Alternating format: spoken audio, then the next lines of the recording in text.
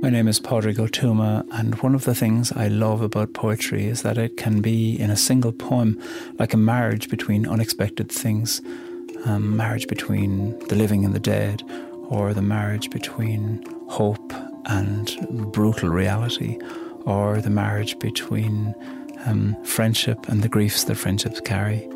And it doesn't try to resolve it to say it has to be one thing or the other. Poetry can say it can be a few things together in these unexpected marriages.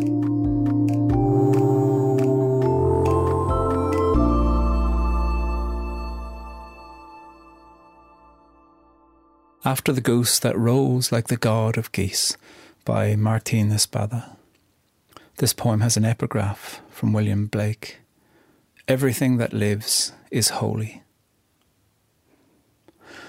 After the phone call about my father far away, after the next day flight cancelled by the blizzard, after the last words left unsaid between us, after the harvest of the organs at the morgue, after the mortuary and cremation of the body, after the box of ashes shipped to my door by mail, after the memorial service for him in Brooklyn, I said, I want to feed the birds. I want to feed bread to the birds. I want to feed bread to the birds at the park. After the walk around the pond and the war memorial, after the signs at every step that read, do not feed the geese, after the goose that rose from the water like the god of geese, after the goose that shrieked like a demon from the hell of geese, after the goose that scattered the creatures smaller than geese, after the hard beak, the wild mouth taking bread from my hand, there was quiet in my head. No cacophony of the dead lost in the catacombs, no mosquito hum of condolences. Only the next offering of bread raised up in my open hand, the bread warm on the table of my truce with the world.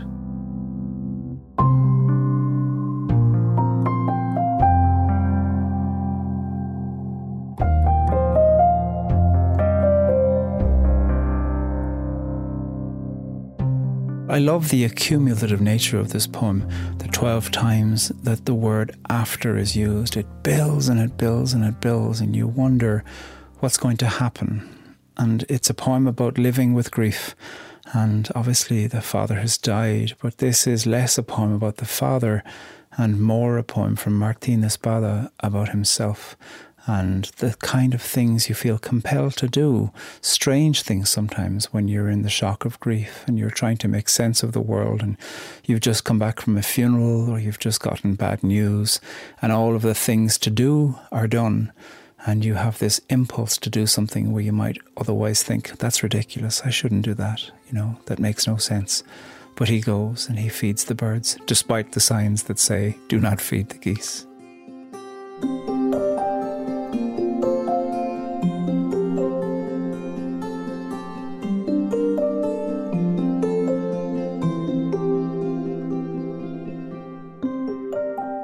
Death is an extraordinary leveller. Obviously, different people have different experiences of death. It might be that you've had an experience where somebody who was expected to die has died, and that's different than a sudden shocking death. It can also be that you have an experience of death where you deeply, deeply loved that person and had everything you'd wanted to say said to them.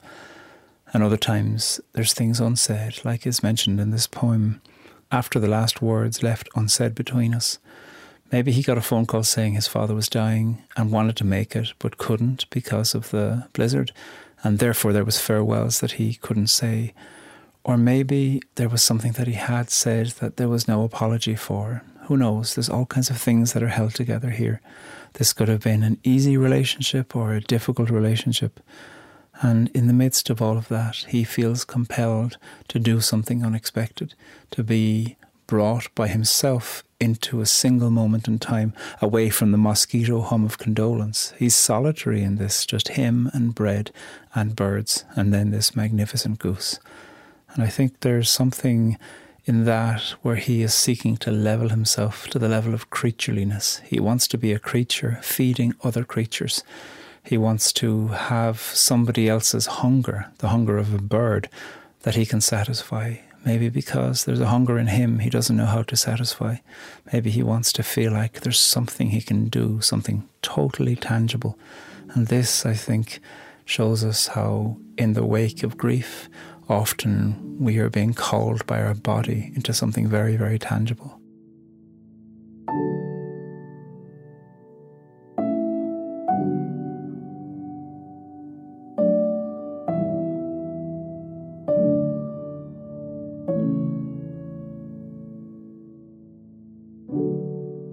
Martín Espada is not a religious person, although when he writes about religion, he writes with extraordinary respect and insight.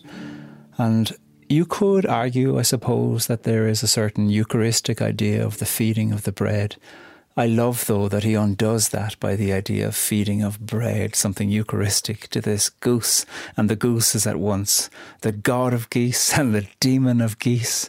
And the goose is filled with its own fury and is selfish almost in getting rid of the other birds, the smaller birds all around him, and reaching with the sharp beak, the hard beak, and taking the bread. If this is a Eucharistic poem, it's speaking about a Eucharist that totally satisfies profound hunger. And I think you can see perhaps in this goose his deep desire, not for Eucharist, but for something that will satisfy in the wake of all of this, all of the things that grief brings, the sadnesses, the things unsaid that cannot now be said, and the mechanics too, figuring out about organs, figuring out about what to do with the cremated remains, figuring out what will the memorial service be. All of those things are objects of order. And then you have this goose who is not an object of order at all, a goose entirely given to its own furious hunger. And in that way, I think he might be taking a motif of Eucharist, but he's completely doing some anarchy on it and showing us what the idea of the receiving of the bread of life might be, the kind of life that you need right now in the midst of all the anger and anguish that grief brings.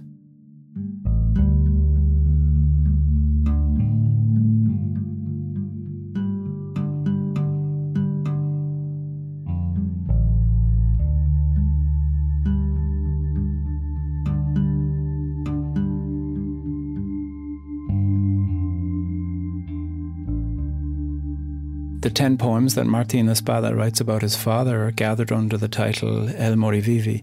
These are all in a book called Vivas to Those Who Have Failed. And El Morivivi, one of the things it can mean is he died, but it can mean other things too. And within it, it has words for a plant, and it has words for living and dying in it. And so really this is a sequence of poems about the living way that the living live with the death of somebody who lived in their life. And in the midst of all of that, you have this final line that speaks about truce. And a truce is something that brings an end to some kind of hostility or fight or even war. And what is the truce? Is it the truce between the living and the dead? Is it the truce between a father and a son? Is it the truce between an adult parent and their adult children? Is it all of those things? Is it the truce between yourself and yourself as well? So many of us find an enlivenment with the fury we carry in our lives, and that can be really invigorating and also exhausting.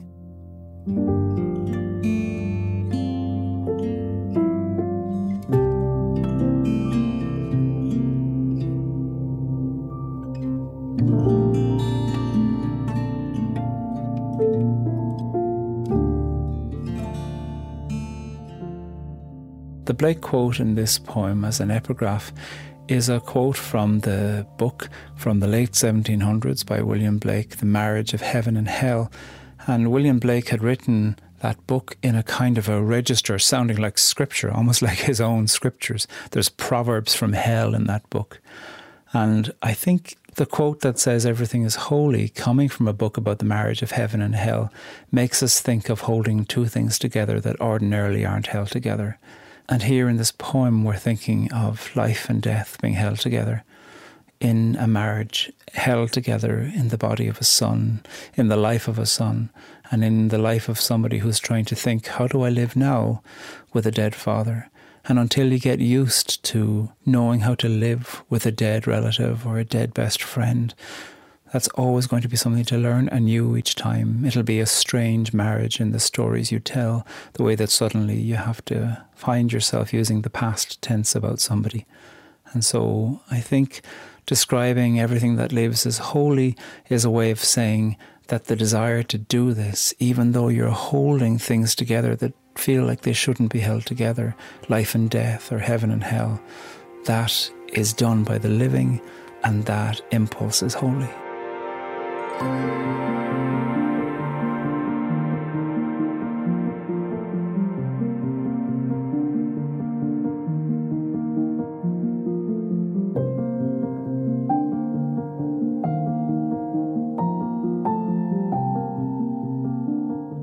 One of the things that I think this poem does is to alert us to paying attention to the intuitions we have when we're in shock or grief. Here, he's just come home from the memorial and he decides, I want to feed the birds. And I wonder if somebody would have said, that's a silly thing to do now, you need to do the following, or there's these other things to do. And even the signs that are there saying, do not feed the birds, do not feed the geese. All of those objections that could get in the way of him doing this spontaneous thing that seems out of the ordinary, all of those objections are quietened. And I think the poem invites us to pay attention to when might we object to something somebody else in grief wants to do, something that seems strange, but they feel the urge, the desire to do it. And when in ourself too, when we're in grief, might we feel some kind of impulse to do something that we can't explain, but nonetheless we feel we need to do. Where would we object to ourselves in that? And the poem invites us, I think, to say, follow that intuition. Go and do that thing. Pay attention to it. Not because it has to mean anything huge, but because in the fight of time that death brings into our life, where time ceases for somebody's voice as they live, or as they live in a particular way, pay attention to the time of the present. And it could be that that impulsive thing you wish to do is a way for you to reckon with time, as time has irrevocably changed for you now in a time of grief.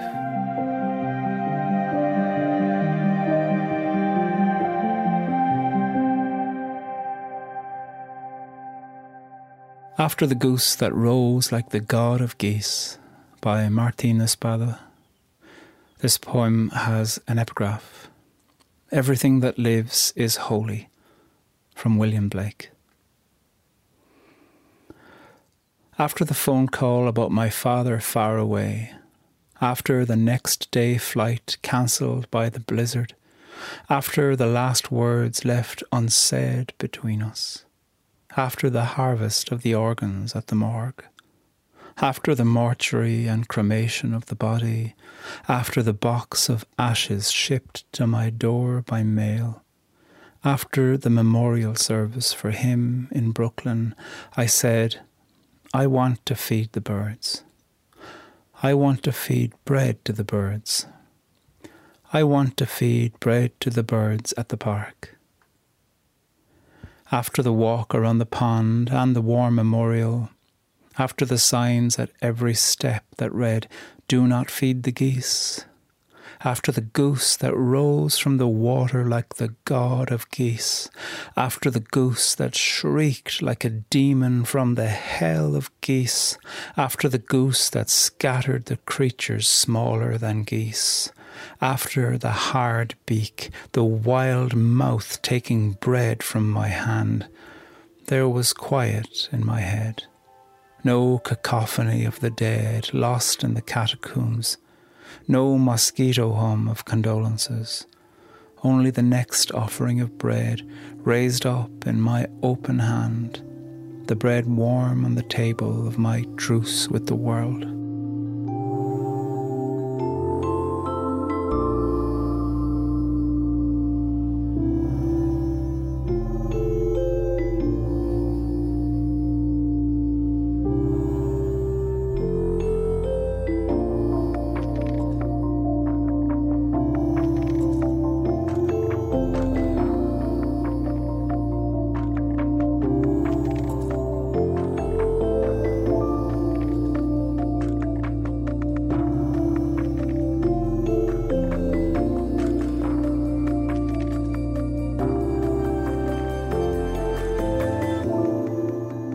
After the Goose that rose like the god of geese comes from Martín Espada's book, Vivas to Those Who Have Failed, Poems. Thank you to Martín for giving us permission to use his poem. Read it on our website at onbeing.org.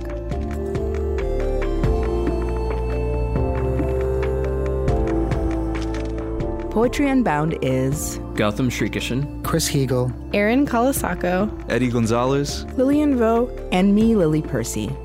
Our music is composed and provided by Gautam Srikishan and Blue Dot Sessions. This podcast is produced by On Being Studios, which is located on Dakota land. We also produce other podcasts you might enjoy, like On Being with Krista Tippett, Becoming Wise, and This Movie Changed Me. Find those wherever you like to listen, or visit us at onbeing.org to find out more.